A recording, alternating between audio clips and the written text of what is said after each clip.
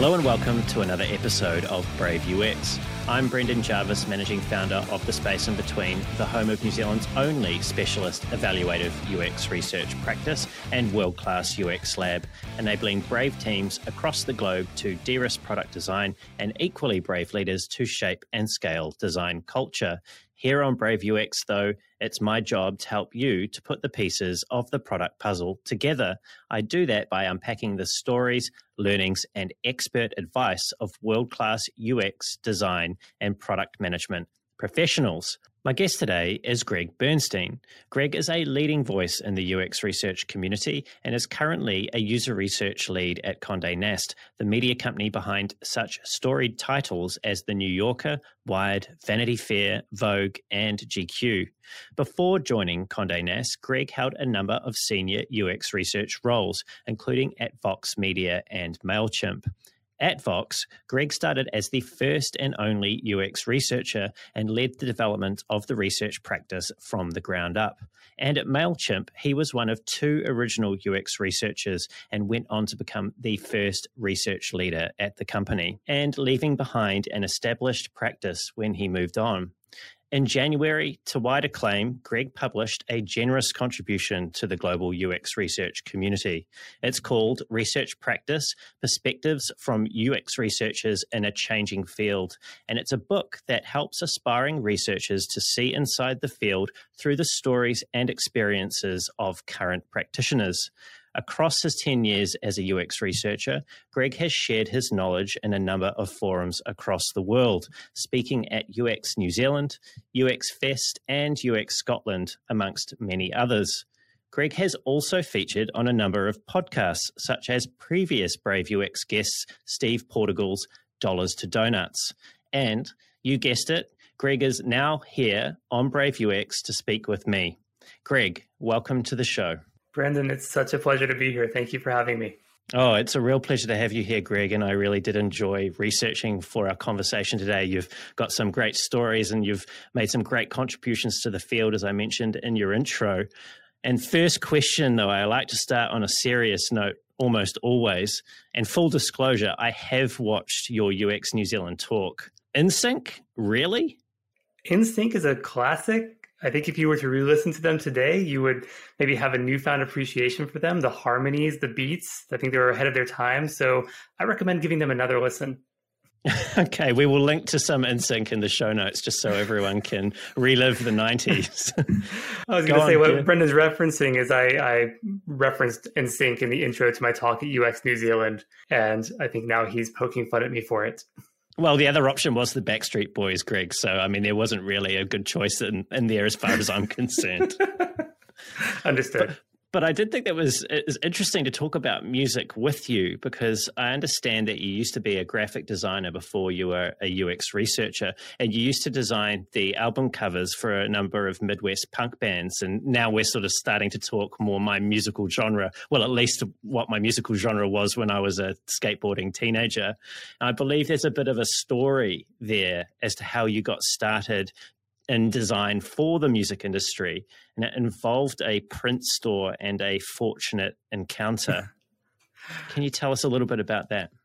I can. So when I was in college, I discovered graphic design pretty late in my education. I was studying advertising, but I knew I wanted to be a designer. So I started taking some design classes unofficially. The professors were kind enough to let me into their classes to observe, and I was able to go to the computer labs. And I was really teaching myself as much as possible. And I got a job at a local print shop as their in-house designer. And one of the customers who came in frequently was REM's creative director. This is in Athens, Georgia, where I live now and where I lived at the time, home of REM, as well as the B-52s. But when REM's creative director would come in, I asked him if he might be interested in a unpaid intern who could watch him work, because I knew I wanted to design albums. I had friends in bands. I had friends putting out records. I thought that maybe if I could intern for REM, I'd pick up some tips. And I certainly did. He took me up on that offer. His name was Chris Billheimer. I would go to the REM office at 2 a.m. and help him scan photos. And he would show me tips and throw work my way eventually. So that was my entry into designing for bands and labels. And I was able to parlay that into working, with some Midwestern punk bands and indie bands. And over 10 years, ended up building a career really out of designing for bands and record companies. Just want to come back to Chris. Have you seen his website lately? It hasn't changed in about 15 years, but if I recall, Okay. It's screenshots of David Letterman introducing bands he's designed albums for. And it's a bunch of photos of David Letterman holding albums he actually designed. So that's his portfolio. That is, and it's great because it has the words. It's very simple, right? It says, this was the easiest way to make a portfolio. And I just thought that was right. Just brilliant. I thought that's a really, really sums it up, doesn't it? If you can get David Letterman to hold up your work multiple times, you've done pretty well. Is punk dead? I don't know if I'm qualified to answer that question, but I mean, I can't answer that one, Brendan. I'm sorry. It sounds like you might be worried about getting some abuse if you answer in the affirmative. I'm going to go out there on a limb and suggest that I believe it is. Unfortunately, I think the last punk show I went to was Pennywise about 12 years ago, and I remember standing on the side of the stage because I was a stagehand at the time, and I was talking to Randy, who was I think he's the bass guitarist from Pennywise, as I mentioned, and I asked him how old he was, and he said he was 44 or something at the time, and I was like 19. That's going back 15, 16 years. So, I mean, he must be in his 50s or 60s now. So I'm going to go with punk is dead. You heard it. You know what? As you were talking, I thought of a counterpoint, which is a lot of the people who I became friendly with through the punk scene, they figured out ways to maintain that punk ethos through their careers, whether it was becoming an independent journalist or a writer, charting a career path that might not follow a traditional or linear career trajectory by figuring out how to make things happen for yourself. So I think the punk ethos is still alive and well. We might not see it the same way we used to through punk music, but I still think that punk ideal exists and is instructive and provides a pathway to maybe a different way of finding a career. I guess it informed how I thought about my work. I just always figured I can make things happen for myself, becoming a designer without really a lot of formal training, figuring out how to become a professor, figuring out how to become a UX researcher. I think that all stems from being exposed to the punk rock scene where bands are putting out their records, booking their own shows, making their own t-shirts to sell. So I'm going to say punk's not dead. It's still very much alive. Good. I like it. That was a nice provocative little segment. And I do hear what you're saying. And I think looking at your career, as you've talked about, Greg, it's pretty evident that you've managed to successfully reinvent yourself a number of times. I was curious to understand that transition from the design of music, of album covers into UX research. What was it that made you want to leave or forced you to leave? I don't know. Why did you leave graphic design and head into the field of UX research? There's a few reasons. The first reason I left design is I was burned out on it. When all you do are albums, t-shirts, LPs, you're working on the same canvas repeatedly. And I just got a little burned out on doing that over and over. Another reason is, designing for punk bands or indie bands is not lucrative. It was not a way to, build any savings. So I really needed to find a way to generate more income for me and my family. I still loved talking about design. I still loved solving design problems. My favorite part of working with a new client or a band was listening to what their ideas were, what they were trying to express, and trying to figure out how we achieve that vision together. And so fortunately, a friend of mine was a professor at Georgia State University. And as I was achieving peak burnout, he said to me, hey, we could use an adjunct professor. Are you interested in teaching design to undergraduate students? And as soon as he said that, I thought, well, that sounds perfect because I'll still get to think about design, but I won't have to be the one to actually create anything, which is the part that I was starting to dread. And so that started my transition to UX research. But I was teaching design. I loved it. I thought I might want to do it for the rest of my life. I went to grad school so that I could get my master's degree and teach for a living, because that's what I was told. You needed the master's degree in order to get a full-time teaching position. At least that's how it works here in the States. I went to grad school. I was working on my master's thesis. And then I discovered through a book by Luke Wroblewski this entire world of UX. He wrote an entire book on web form design and all the thought that goes into what makes a usable form. And that was that was even better than talking about what are we trying to solve with the design problem, or what problem are we trying to solve through design. That felt so focused and so practical, and the whole idea of UX research just clicked with me. So I turned my master's thesis into a UX research project, and that sealed the deal for me. I was fortunate to meet Aaron Walter, who hired me at MailChimp. And he said, I know you want to be a professor. Universities will be there forever. You can teach later in life, but I'd like you to do UX research for us here at MailChimp here and now. That was a pretty compelling offer. So that was the transition from design to design professor to UX researcher. Something that you can observe in people who have made successful careers for themselves is recognizing a great opportunity when one presents itself. And sometimes it's not always obvious. You mentioned that opportunity with MailChimp, yet your heart was partly, at least, in this future for yourself of becoming a professor. What was it that was, look, if it was dollars, sure, let me know. But what was it that was so compelling? Like, why did you choose MailChimp over something that you also clearly really enjoyed? There's a few reasons. Number one is I was not going to move. I live in Athens, Georgia, like I mentioned. It's home. My family is nearby. My kids are in school here. So I didn't really have a lot of options. And this was before everybody was hired remote. MailChimp was an hour and 10-minute commute by car from my house, which compared to not having a job in tech, an hour and 10 minutes is manageable. So proximity was one reason. I knew that there was not going to be another chance to work in a tech company doing UX research. The second, though, is the strength of Aaron Walter's career and how he had such a similar background. He also came from an education background. He was a professor.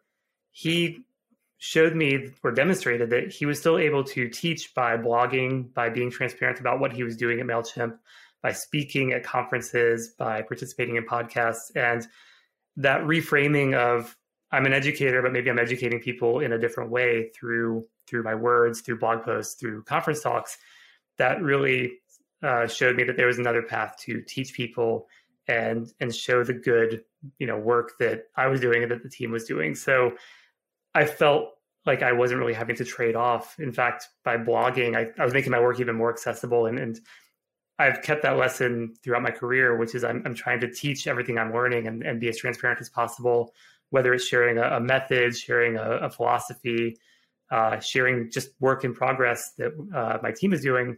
I still feel like I'm a teacher, so I don't feel like I had to really make that big of a trade-off. And to his point, I still get asked to come and lecture at universities, so I still get to teach, and I feel like I'll get to teach full-time at a later date. So it's almost like he could see the future, and you could obviously see a bright future in taking that opportunity at MailChimp and still be able to contribute in the way that you have. I want to come back. You mentioned a book earlier, and I want to come back to another book that I believe has been influential in your career, and that's a book called How to Be a Graphic Designer Without Losing Your Soul by Adrian Shaughnessy. Hopefully I pronounced that correctly. Tell us about that book. How did that book help to shape your career? Unfortunately, I came across that book late in my design career when I was already burned out. And something I should also mention about being a designer of punk rock albums, I did not do everything right. I was not good at marketing myself. I was not good at setting up agreements. If you've followed Mike Montero's career, it's basically everything he's railed against for the last decade. But it wasn't until I was late in my design career that I came across Adrian Shaughnessy's book. And what I loved about the book was it wasn't about how to make a good design or how to pick out the right typeface. The book was how to set up your business, how to work with clients, how to be a professional. And it was everything that I had been missing in my design business. And then, Mike Montero's book, which now that I need to think about it, I can't recall the title. I will look on my bookshelf in a moment, but he wrote a similar book that was really about how to be a professional designer and work with clients and set up agreements. So that's design as a job, right? Design as a job. Yes. Thank you. But Adrian Shaughnessy's book was more geared towards the graphic designer. And it was like it was written for me. And I wish he had written it much earlier in my career. But that book really, it served, I don't want to say it was a template, but I had that in mind when I was thinking about my own book, which is also, how to work in UX as a UX researcher. What are the practical steps you need to know? What are the practical tips? Yeah, I mean, we're kind of surrounded and drowning almost in how to run a method or all the technicalities and the techniques that make up UX research. But it's almost like you identified this gap there around, well, what does it actually mean to be a UX researcher? How do you actually do the professional side of this practice? Now, I understand also that there was something that someone said that was somewhat influential in the decision or in the way in which you have written this book and why you chose to write it in the way that you wrote it. And that was Mandy Brown, who was your former manager, I believe, at Vox Media. What advice did she give you about writing a book? Mandy is one of the greatest managers I've ever worked under. And when we were talking, she had previously served as editor for A Book Apart. So she had a lot of experience in publishing, and obviously we were working in publishing at Vox Media, but she had helped me with framing how to think about content and asking yourself, is this a blog post? Is this a conference talk? Is this a book? And she helped me with that framework to think about, is this something that I can stretch out into a longer piece? Is this something where, a tweet is really going to sum it up? Is a blog post enough? And so I've always had that in mind in trying to evaluate what content, what the shape of content should be. But there was another person I want to mention who was also influential in shaping this book, which that is Sean Townsend, who is now leading research for Coinbase. But at the time, she was leading research at Intercom. When I started to write a book, I was writing it from my own perspective, which was fairly limited because I hadn't worked in an enterprise organization. I hadn't worked, in healthcare. I hadn't really worked in languages outside of English. And Sean, when I was interviewing her for content, she said, instead of you interviewing a million people and asking them to share with you, why don't you just have them write their own experiences and, they contribute their own essays or thoughts on various topics he proposed, because it's a model that she had used at Intercom when they published their own books. As soon as she said that, I the light bulb went off. So I'd already had Mandy's advice. I knew there was a book here. With Sean's additional advice, I knew that I could crowdsource this and make it a truly representative book. So I think the two of them shaped the shape of the book. I was thinking about that, the crowdsourcing of the book when I was preparing, and I wondered, did that make it easier or more difficult to bring this together? It made it infinitely more difficult. But I also have no regrets about doing it. When it was just me, I felt like I had a finished book because it was all my words. I knew I had control over everything. Once I started bringing in other voices, I had to think about how totally disparate pieces of content would flow next to each other, how to ensure consistency in style across multiple essays. I mean, it's a pretty thick book. There's a lot of content in it. And just keeping track of all the submissions, making sure that they were similar, making sure that there was flow, that was pretty daunting. There was also the matter of getting releases so that, I had permission to publish the book. There was the matter of making sure everybody got a copy, making sure everybody approved what the book had turned into and giving me a thumbs up or thumbs down or making corrections. So it was quite a lot of project management, more so than writing. But I also had a hack or a pro tip here, which was hiring a professional development editor to shepherd this product or this project along. I hired Nicole Fenton. They are an author themselves. They are also a content strategist and a writer. So having Nicole help me with every aspect of this publication was, if I didn't have Nicole's help, I don't know what this book would have looked like. It sounds like they were quite instrumental in actually getting this across the finish line. Absolutely. Nicole was able to help me chunk the content into meaningful chapters or sections, and also just able to catch so many typos or grammatical errors. So they were quite instrumental in getting this to the finish line. Well, let's talk about the chapters. I think I mentioned in the introduction that the book, at least my take on it, is that it's really written for people that are in career transition, that want to move into UX research, or people that are, younger people that it may be their first field that they decide to work in. What are the sort of topics that you're covering, and how are you intending to try and help those people make a more successful career in UX research? Yeah, the content of the book really came out of the questions I would be asked after a conference talk or, after writing something. I would get, emailed questions or LinkedIn questions. And most of the questions were about various parts of the UX research career. So how do I transition into this field? Okay, I'm in this field. How do I level up and become a senior researcher? I'm a senior researcher. How do I become a manager? What does management mean? How do I become a leader? How do I work with stakeholders? Where do I go after I've, yeah, I haven't quite figured that one out yet. I don't think anyone's really got that down, but we're working on it, people. We're working on it. But really the book is meant for every stage of a UX research career and what you might need to know. And it even covers, two of my favorite chapters are around the challenges of being a UX researcher.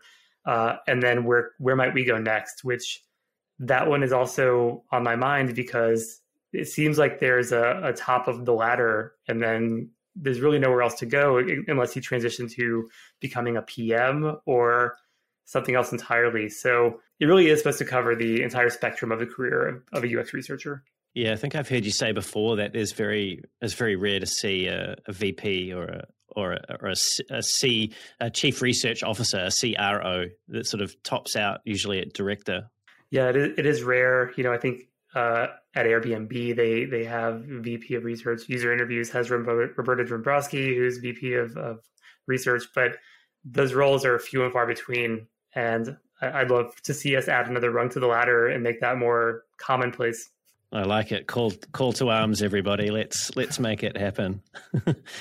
Greg, I'm going to ask you a little bit about your own experience, having realized that through your experience at the time you started writing the book that you didn't necessarily have the breadth or the depth that you believed the people who the book was for deserved to have in isolation, which is why you brought in other voices. What role, that strikes me as being a very humble self-recognition and thing to act upon. What role does humility play in being an effective researcher? I think humility is absolutely essential. We have to be subservient to the people we're speaking to, we're studying. We have to be subservient to the data we're collecting.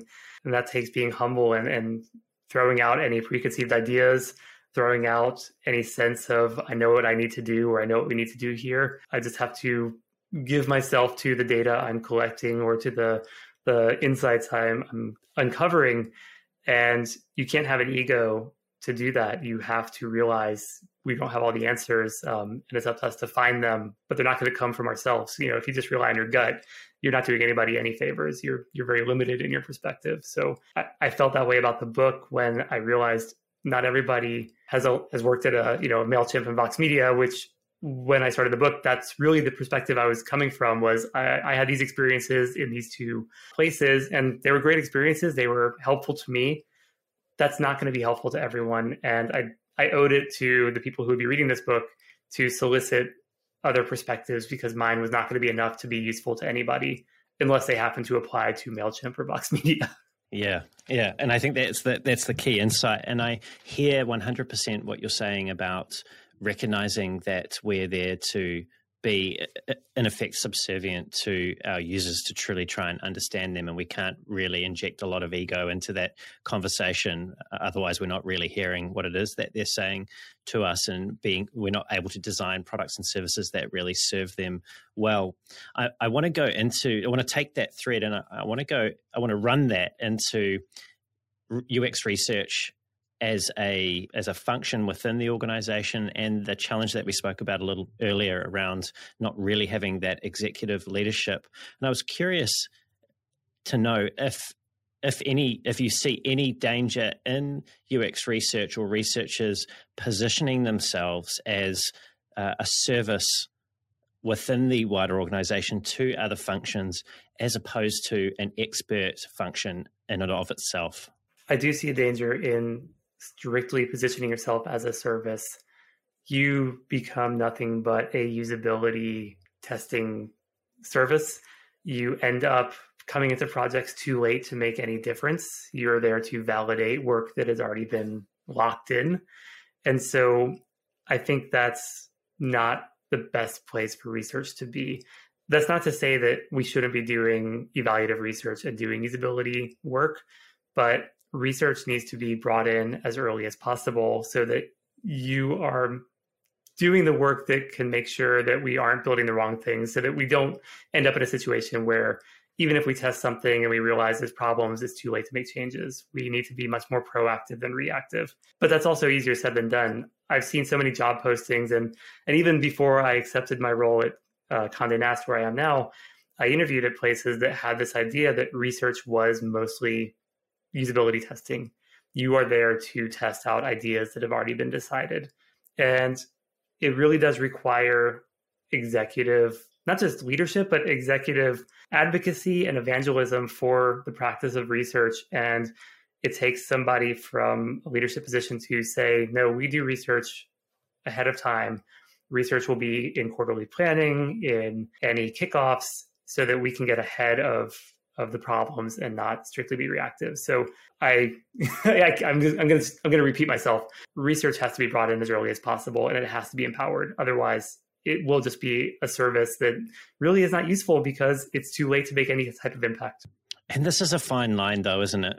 Because one of our superpowers is that subservience, to put our ego to the side, to really understand other people, right? Whether they're people within our companies or the users or the customers that we seek to serve. Yet at the same time, we have this tension there with not being pushovers and actually playing the game to a degree to ensure that our work has impact and that we're actually able to deliver value for users.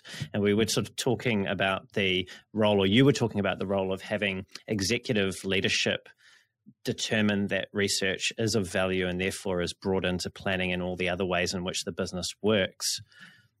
What difference does it make in your experience or through your conversations with your peers to whom research reports to? So whether it's a chief technical officer, whether it's a chief design officer, whether it's a CPO, does it matter at all who research reports to at that executive level? As long as the executive is doing all they can to advocate for research, I don't care where it is in the organization. I have reported into design. I report into design now. It's absolutely the right place to be because the product and design organization is very collaborative, and design and product are working together at the start of every project with research to figure out what do we need to know in order to make the best possible experience for our audience. I've reported into a chief product officer before. That made sense at Vox Media, where the CPO was able to put me in the right meetings or make sure I was on the right task force. I've reported into a UX practice before with a UX lead.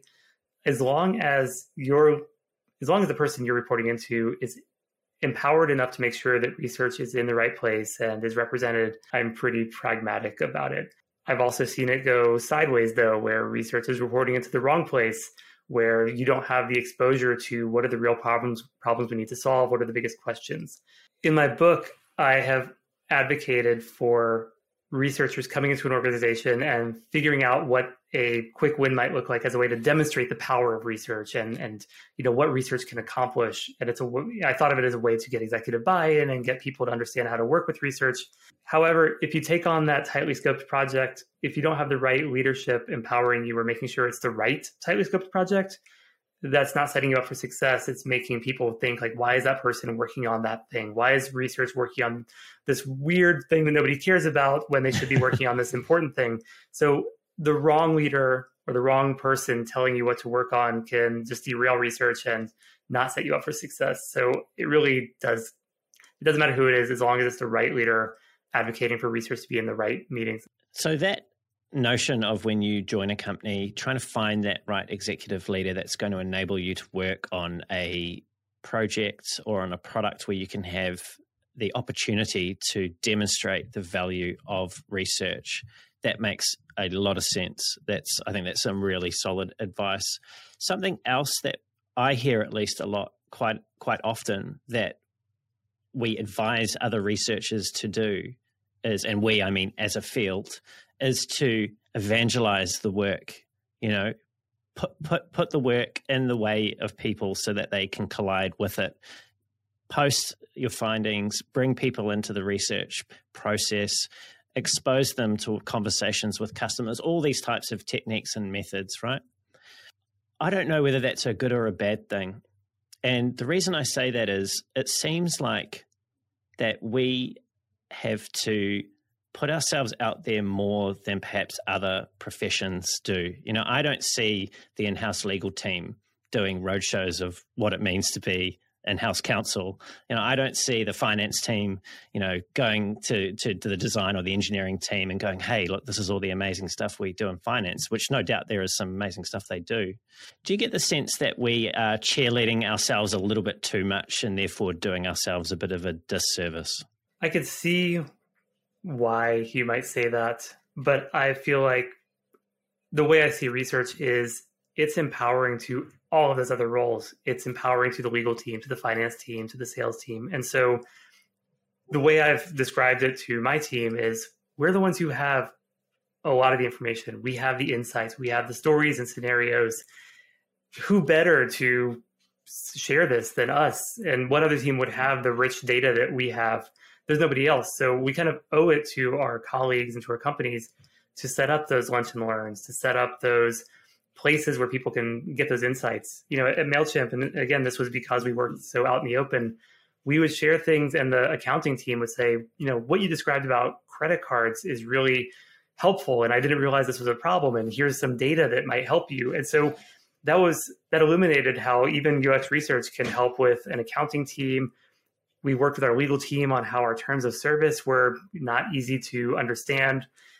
And so I do think it's on us as researchers to take all this helpful information and share it, even with an audience that didn't ask for it, because it helps everybody make better decisions, even if they didn't ask for that information.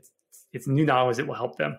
But two, it helps us position research as something that should be a part of everybody's decision making. I do want research to have influence in the C-suite, advising the CEO or the CPO.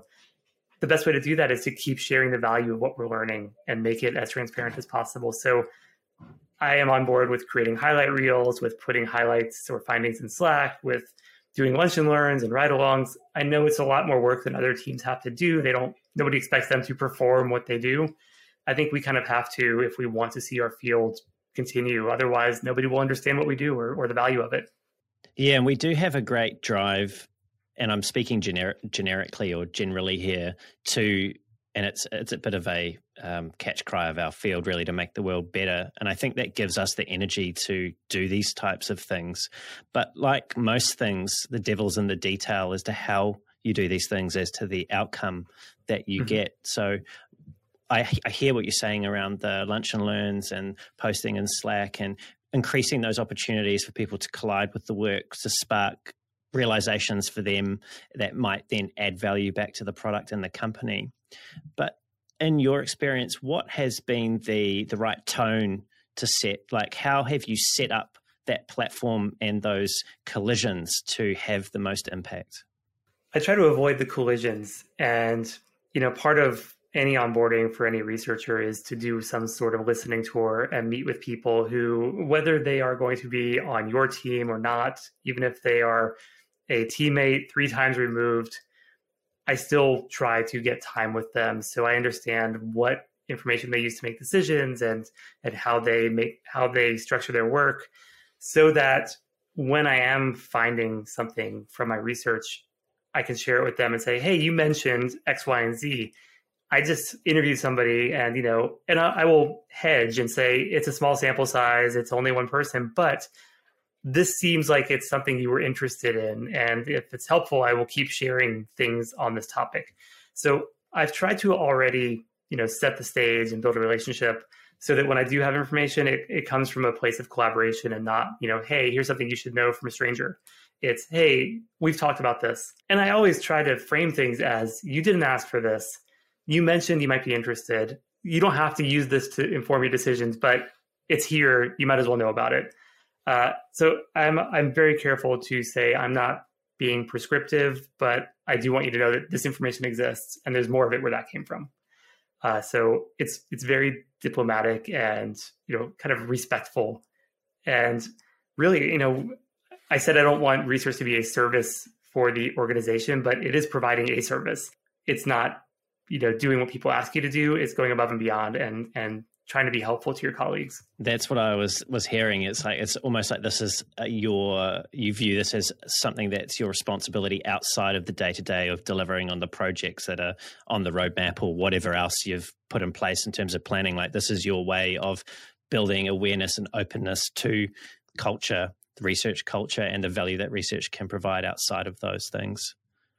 Yeah, I was going to say, you say research culture, and to me, that's the thing that I'm most excited about when it comes to UX research. I love doing the projects, but what I love more is being able to say, like, hey, we have information on that thing that your whole job revolves around. We have some findings. We have a survey that might be relevant to you. So, at Vox, there was an entirely new podcast marketing team.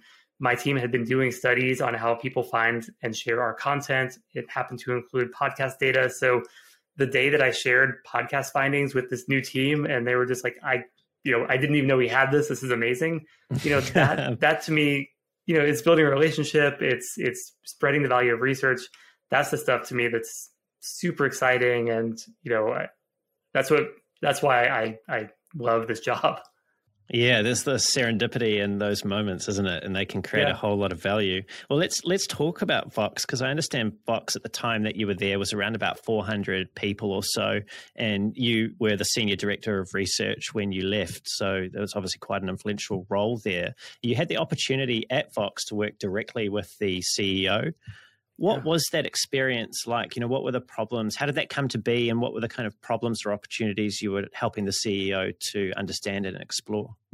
Yeah, so just to kind of frame where I was in the company, I had started as the first user researcher. I was embedded on a specific product team building internal tools. So the CMS, the content management system that all the writers and editors use to publish stories or videos or newsletters, whatever it was.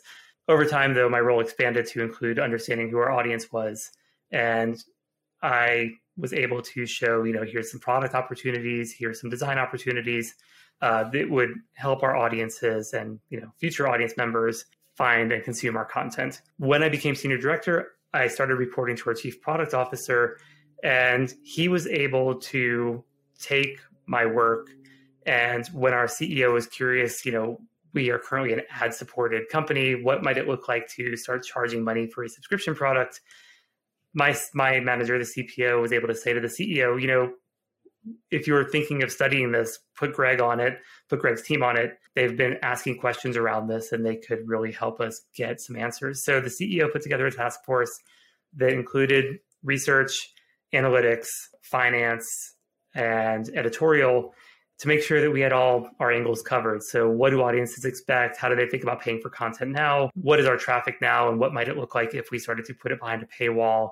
Would we make enough money to actually offset the loss in ad revenue?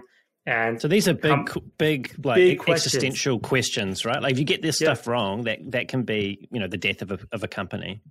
Yeah, if we said we were going to do this and we had to hire, 3 or 4 writers to create paywalled content, that's salaries for those writers that we hire. That's tech we have to invest in to put up a paywall. That's credit card processing fee. Like, there's so much that goes into something that seems as simple as let's put a subscription form on the website. So because of my manager, his name is Joe Alicata, or he was my manager at the time, he was the one who was able to advocate for research being in the right place at the right time. He was able to share previous work. He was able to present, our approach and what we've done in the past. And that's how my team worked with the CEO to help us figure out what might subscriptions at Vox Media look like. So it all goes down to having a manager who is empowering and supportive and can advocate for you. And thinking back to that time, what was the finding that surprised you the most, or what was the direction that you ended up going down when you were trying to answer those research questions? That's funny. We started by studying 2 of our biggest publications, Vox.com and The Verge. And for the Vox audience, there wasn't really a subscription product they wanted or cared about. They just wanted to support good journalism. They felt it was a civic duty. So for that audience, there wasn't really anything we needed to offer other than access to, maybe a Slack channel where they could engage with journalists, a quarterly planning call where they could hear from the editors, maybe a tote bag. But for them, the value was just supporting good journalism. However, when you talk to the Verge audience, it's entirely different. They really wanted something very specific, which was an ad-free browsing experience. They never wanted to see an ad no matter what, which that kind of is in line with that Verge audience. They're tech savvy. They know when site performance is slow because ads are loading. They know that ads are disruptive. So they were very, very clear on what they wanted. But the funny thing is when we did the math, and this was a few years ago now, but the amount of revenue we'd need to make to offset the cost of investing in editorial staff and the technology to charge money, we couldn't make the numbers work. We were not going to make enough at the time to go totally subscription based, or to even do a specific subscription product. Instead, we saw that there were opportunities to partner with YouTube, with their YouTube subscription channels. So Vox Video Lab has a subscription tier for additional videos. We also were able to partner with Apple News Plus, where some specific Vox content is released early and only to Apple News Plus Vox subscribers. And then that content is later released to the general public, which was also a finding from the research. The audience did not want any news to be kept from people. They wanted all news to be out in the open. They felt that news is a right, not a privilege. And so they're very specific that any subscription product should not keep information from people who should be reading it. So by partnering with Apple News Plus, we could stagger the release of the content and release it to the general public a week after it was on Apple News Plus. So we saw there was an appetite, we saw what people wanted, and we also saw that it wasn't viable at the time to go totally subscription focused. I get the sense from hearing you talk about that the actual outcome, what you ended up deciding to do as a business, didn't align 100% with the hypothesis or where you thought it might go when you kicked things off. I mean, Don't let me put words in your mouth, but research shouldn't be something that is deployed to rubber stamp some executives' pet projects. And it can be, and it has been in the past, used to do that.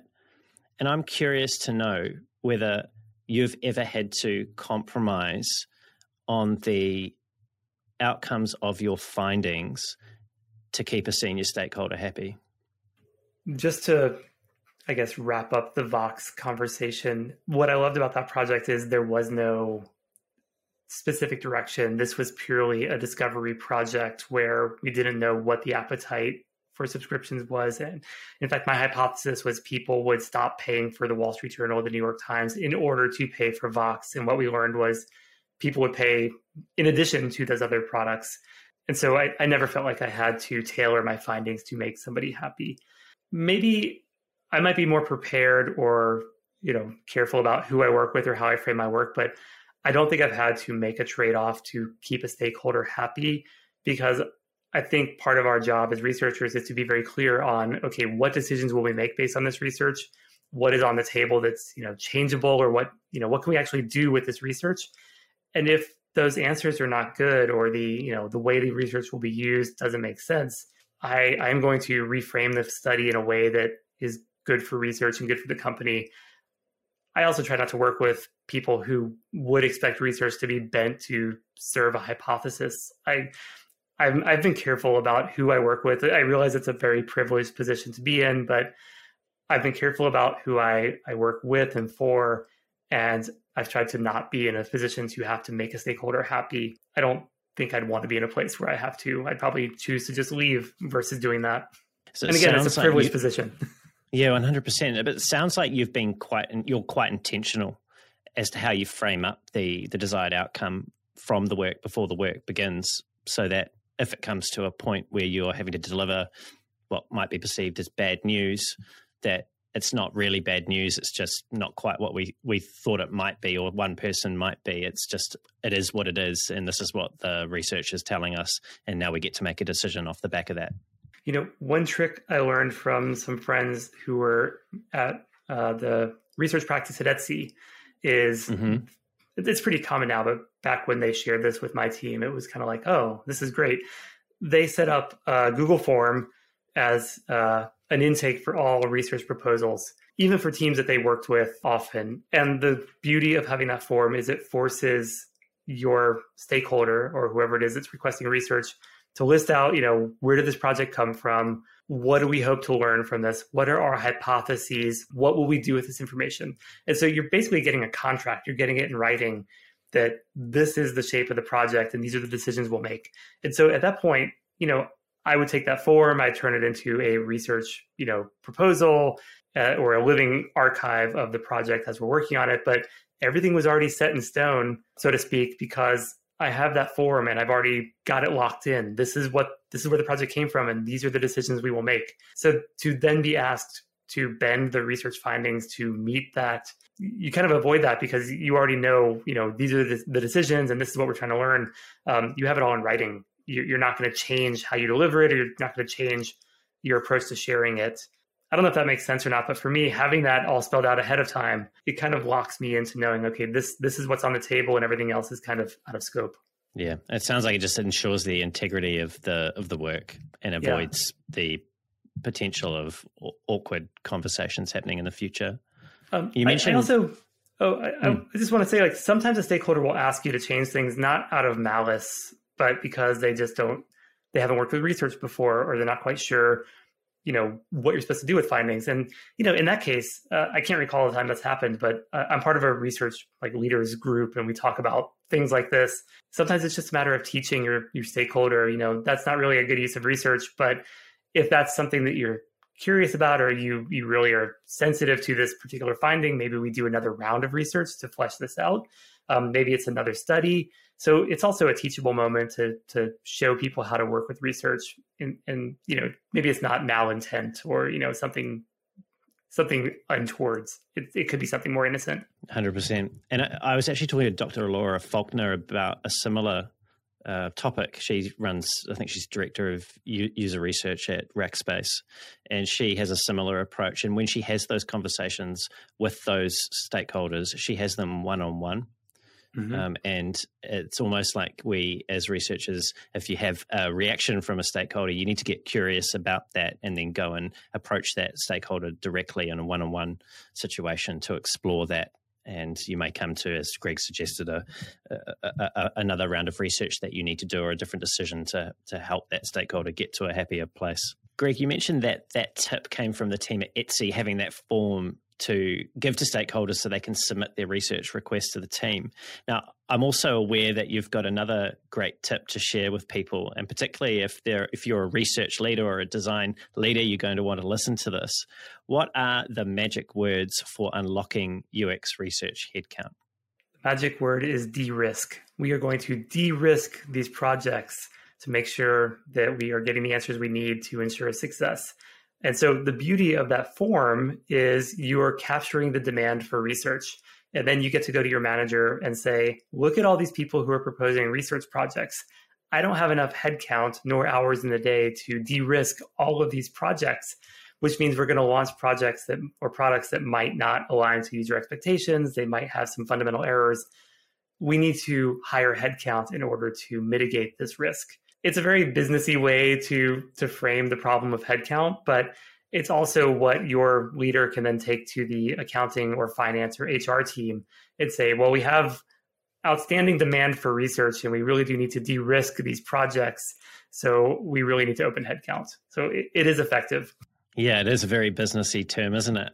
I wonder if we take that term and we think about the implications for that, and the kind of people that like finance that it appeals to, those sorts of terms. It sounds like we are verging into needing to quantify the impact of the work. Because if I think about that term de-risk, and it's a term that I use, actually I've used it in my intro, right? I use that because I know that it gets attention and people want that. People are risk averse. Businesses themselves don't want to sacrifice current cash flows for the hope of future cash flows if it's not a certain thing, right? So it really does speak to business people. Have you had to quantify that de-risking in any way, or have you had any challenge come back from finance or procurement or whoever it might be to demonstrate in some way, shape or form what that de-risking will deliver? I haven't, and I think it again goes back to having managers who understand the work and the demand for research, so that when I say, we have 3 projects that we can't get to on this one topic, we really could use some help, it is already quantified based on the demand. It's not me coming up with a wish list. It's really based on actual needs for the organization to be successful. And, another tip is if that demand is tied to, OKRs for the organization, or, it could just be, maybe it's not OKRs, but it's, whatever your company's 3 big initiatives are for the next year. If you are able to demonstrate that there is demand for this, it's a company goal, but we don't have the headcount to support any aspect of it. I think that quantifies the demand. You are showing that there's a lack of research for this topic that has already been articulated as important to the organization. So that should be the beginning and end of the conversation. Like, yes, we will hire. Otherwise, what's the point of having a research team if you're not going to empower them and support them to actually do research? Yeah, 100%.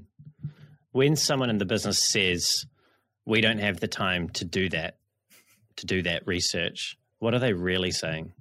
They might think that they don't have time because their understanding of research is limited. They might think that, I've heard of organizations that hated research because they thought everything was ethnography. Every study had to take 3 to 6 months. And then the other end of the spectrum are the people who think research is a 2-day usability test on usertesting.com.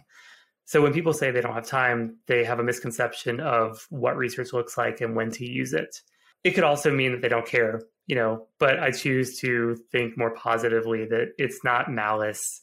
It's just a misunderstanding or a misalignment of research expectations. And again, it's a teachable moment. If a stakeholder really is anti-research, though, fine, go forth and work on your own. And come to us when the product doesn't perform as you expected or it's misaligned. But we'll say we told you so. No, we won't say that, will we? We won't say that. Be much more magnanimous than that. Yes, we'll say this is a great opportunity to try that again and see what we might learn about our audience or our users. I think Greg's much more diplomatic than I am. That's maybe why I work as a consultant rather than in-house. I think diplomacy is the research superpower, right? You have to be able to work with everybody. 100%. Yeah, it's a critical skill. It's probably in any field, to be honest. Yeah. That don't work well with anyone don't tend to do terribly well. We were just speaking about time from the business stakeholders' point of view, where they feel they don't have time to do research. This is also something that affects pretty much everyone working in a Western economy where we've got goals to hit and targets to achieve. Mm-hmm. There's a lot of pressure also on UX researchers and people that are leading those teams. Through your experience, you've been the solo researcher, having to field the questions from everyone in the organization all on your own, and you've also managed teams of other researchers.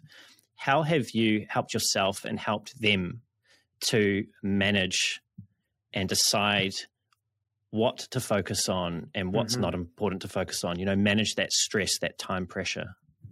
Yeah, that's a lesson that it took me a while to learn, but once I learned it kind of unlocked everything. And that is prioritize research based on how it's going to impact revenue, which I know is, a very capitalistic way to answer it. But we work for organizations that need to make money in order to pay us our salaries and, to pay the bills.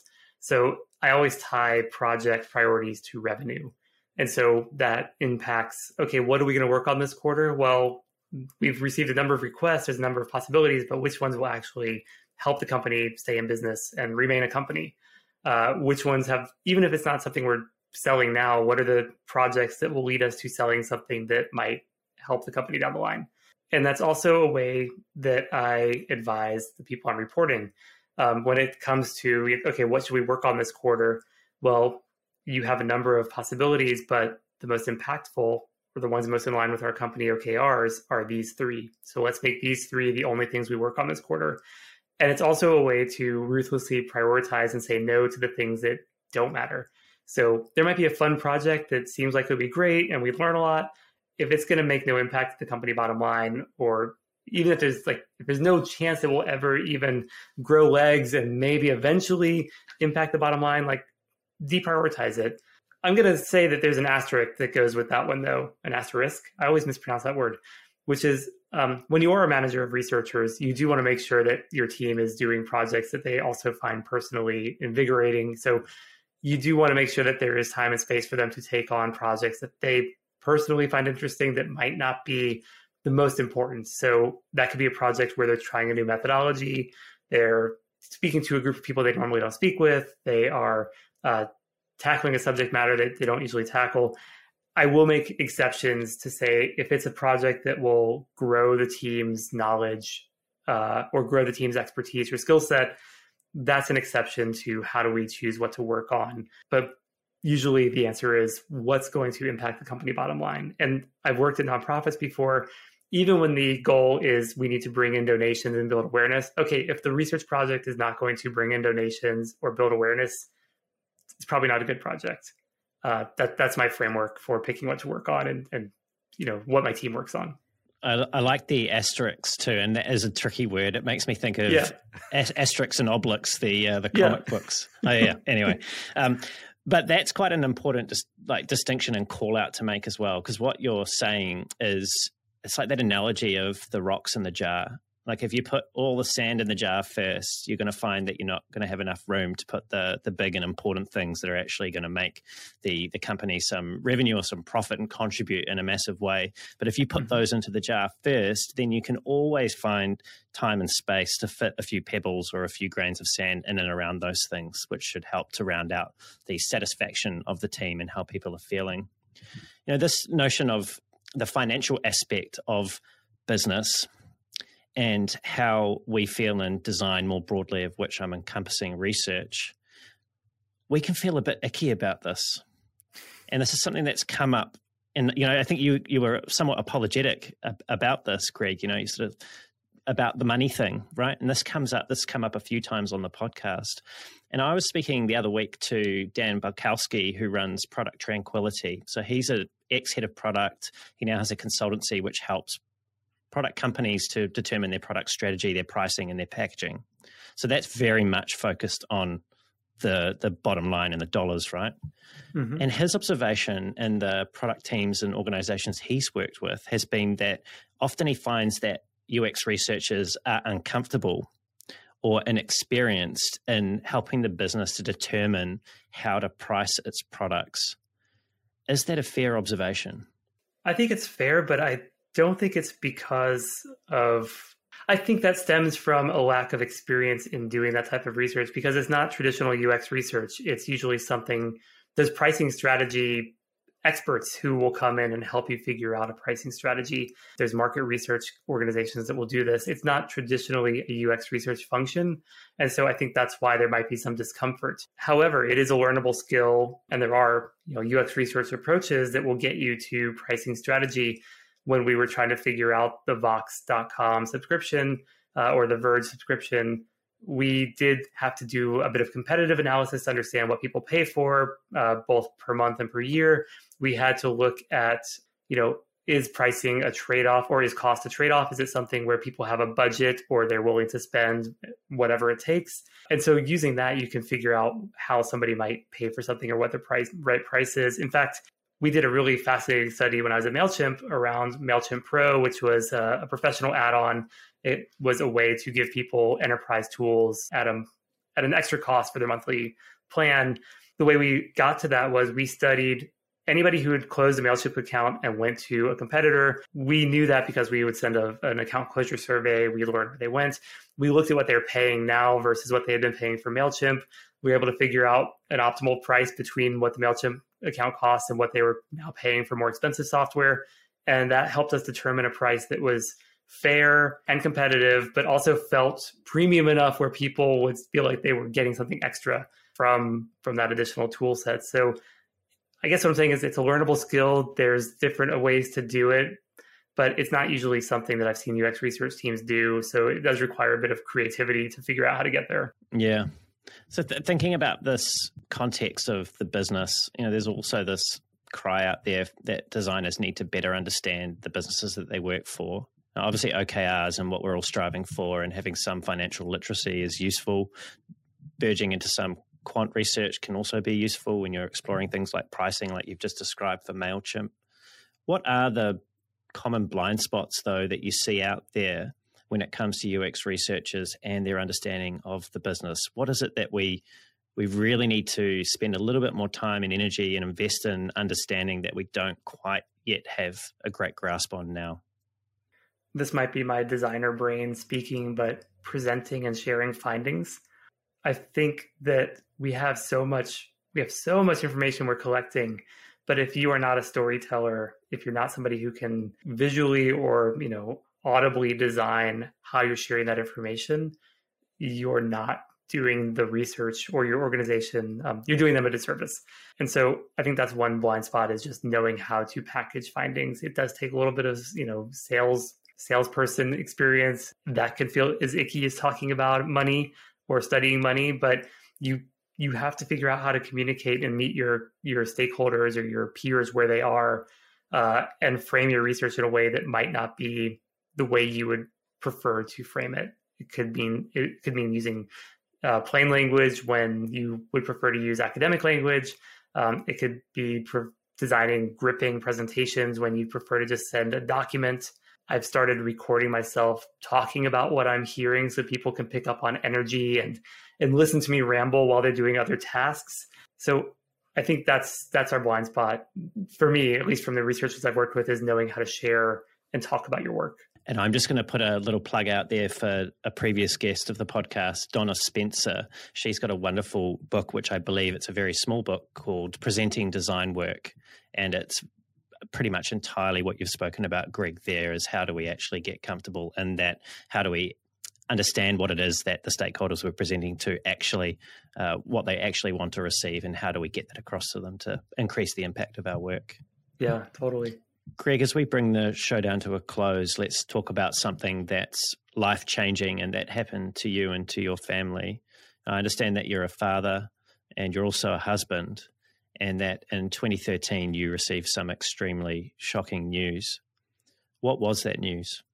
In 2013, my wife developed a sore inside of her mouth, and upon examination, it turned out to be a cancerous growth. And the type of cancer was a surprise. It's the type of cancer you get when you are an older male who has smoked and drank all your life. So this was not a type of cancer Alyssa should have had. We had surgery locally to remove the growth. Then there was additional surgery shortly after that because the first surgery didn't remove everything.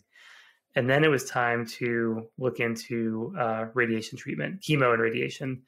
And because this was such an aggressive cancer, we felt like we needed to treat it aggressively and go to a world-renowned cancer institute. We went to the MD Anderson Cancer Institute in Houston, Texas.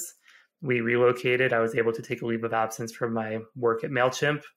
They were gracious enough to just support us and let me work remotely when remote work wasn't even a popular thing.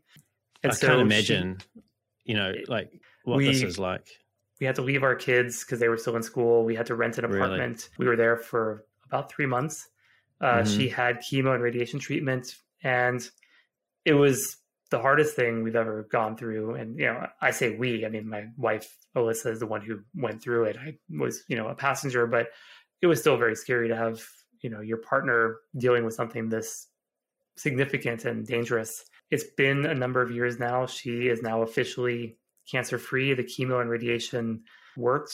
But the reason that I've shared this story before, and I think the reason you're bringing it up, is our experience at MD Anderson was unlike any experience we've ever had, where we met with the doctor the first time we visited, and he just wanted to hear our story. He wanted all the context around everything in our lives, understanding that we have kids, understanding that my wife is a psychologist and has to use her voice to speak to clients, understanding that she's a vegetarian and, has a limited diet. And for everything that we shared with him, he was able to incorporate that into her cancer treatment. So there was speech therapy to make sure that she regained strength in her tongue and vocal cords, because the treatment was really impacting her ability to speak and move her tongue. There was counseling to make sure that our kids had the right information and we communicated what was happening effectively. And even though my wife's a psychologist and specializes in treating children and families, it was still thoughtful and helpful to have somebody who was on our side to help us with that. And so everything we shared ended up being incorporated into a treatment plan. And every doctor we encountered had that information at the ready as soon as we walked in, which is unlike what it's usually like when you go to a doctor where you're telling the same story over and over and over. And it's like you're starting from scratch every single appointment. In this case, everyone was on the same page.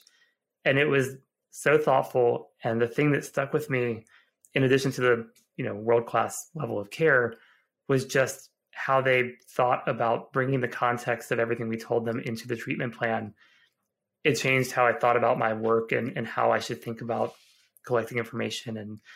And everything is important. Everything's going to be useful to people who you work with. We can't just narrow our scope to what's right in front of us. We have to understand, what's the wider context in which we work. And so not only was that a significant family event and family trauma, but it just gave me a different outlook on how I can do my job and how I could be a research, leader and advocate for research and the value of it, because that's what they were doing at MD Anderson. Is they were doing research and making it useful for everybody. And just to contrast that back to the experience locally that you had, how long did they spend with you at MD Anderson and understanding your wife and your family versus the conversation that you had locally at the hospital? At MD Anderson, we spent about 2 hours with the doctor the first time we met him. And at no point did he make us feel like he was late for another appointment or ready to go play a round of golf. I mean, he just sat there and chatted with us. It was unlike any experience I've ever had with a doctor, because when we met with the local doctor, it was his nurse who came in and said, "This is what your treatment will look like. And this is what the post-operative care will look like. And this is what the recovery will look like. Do you have any questions?" There was no give and take. There was no context gathering. It was really, this is how we do things here. And this is how we're going to fit you into our process. There was no humanity in that experience. There was no user experience. It was a negative user experience. There wasn't a lot of humanity. And it was pretty cynical. It didn't make us feel optimistic about anything. And it really felt like what we had read, when we researched on Google was accurate, that this is not a good place to be, medically. Yeah. Thank you for sharing, Greg. What you've just shared, I think, ties back into an earlier part of our conversation where we were talking about the importance, or you were talking about the importance of, as researchers, being subservient, putting your ego to the side, really, truly trying to seek to understand, while also being the expert and the professional, which it sounds like that's what that doctor or the doctors at MD Anderson managed to achieve both of. 100%. They are the experts. They know all the options available, but they didn't have a preconceived idea of what course of action to take until they had our perspective, and that informed the process. And the proof is in the pudding. My wife is cancer-free. We still monitor her condition, of course, but what they did worked. And I would like to think that it's because it was a holistic approach to treating the cancer and not limited. Greg, it's been such a pleasure to speak with you today. Thank you for being so generous with your contribution to this field of UX research that we work in, and also for today for being so generous and open with the stories and experiences that you've shared. Brendan, it was an honor to be on your podcast, and I really appreciate being here. Thank you so much. You're most welcome, Greg.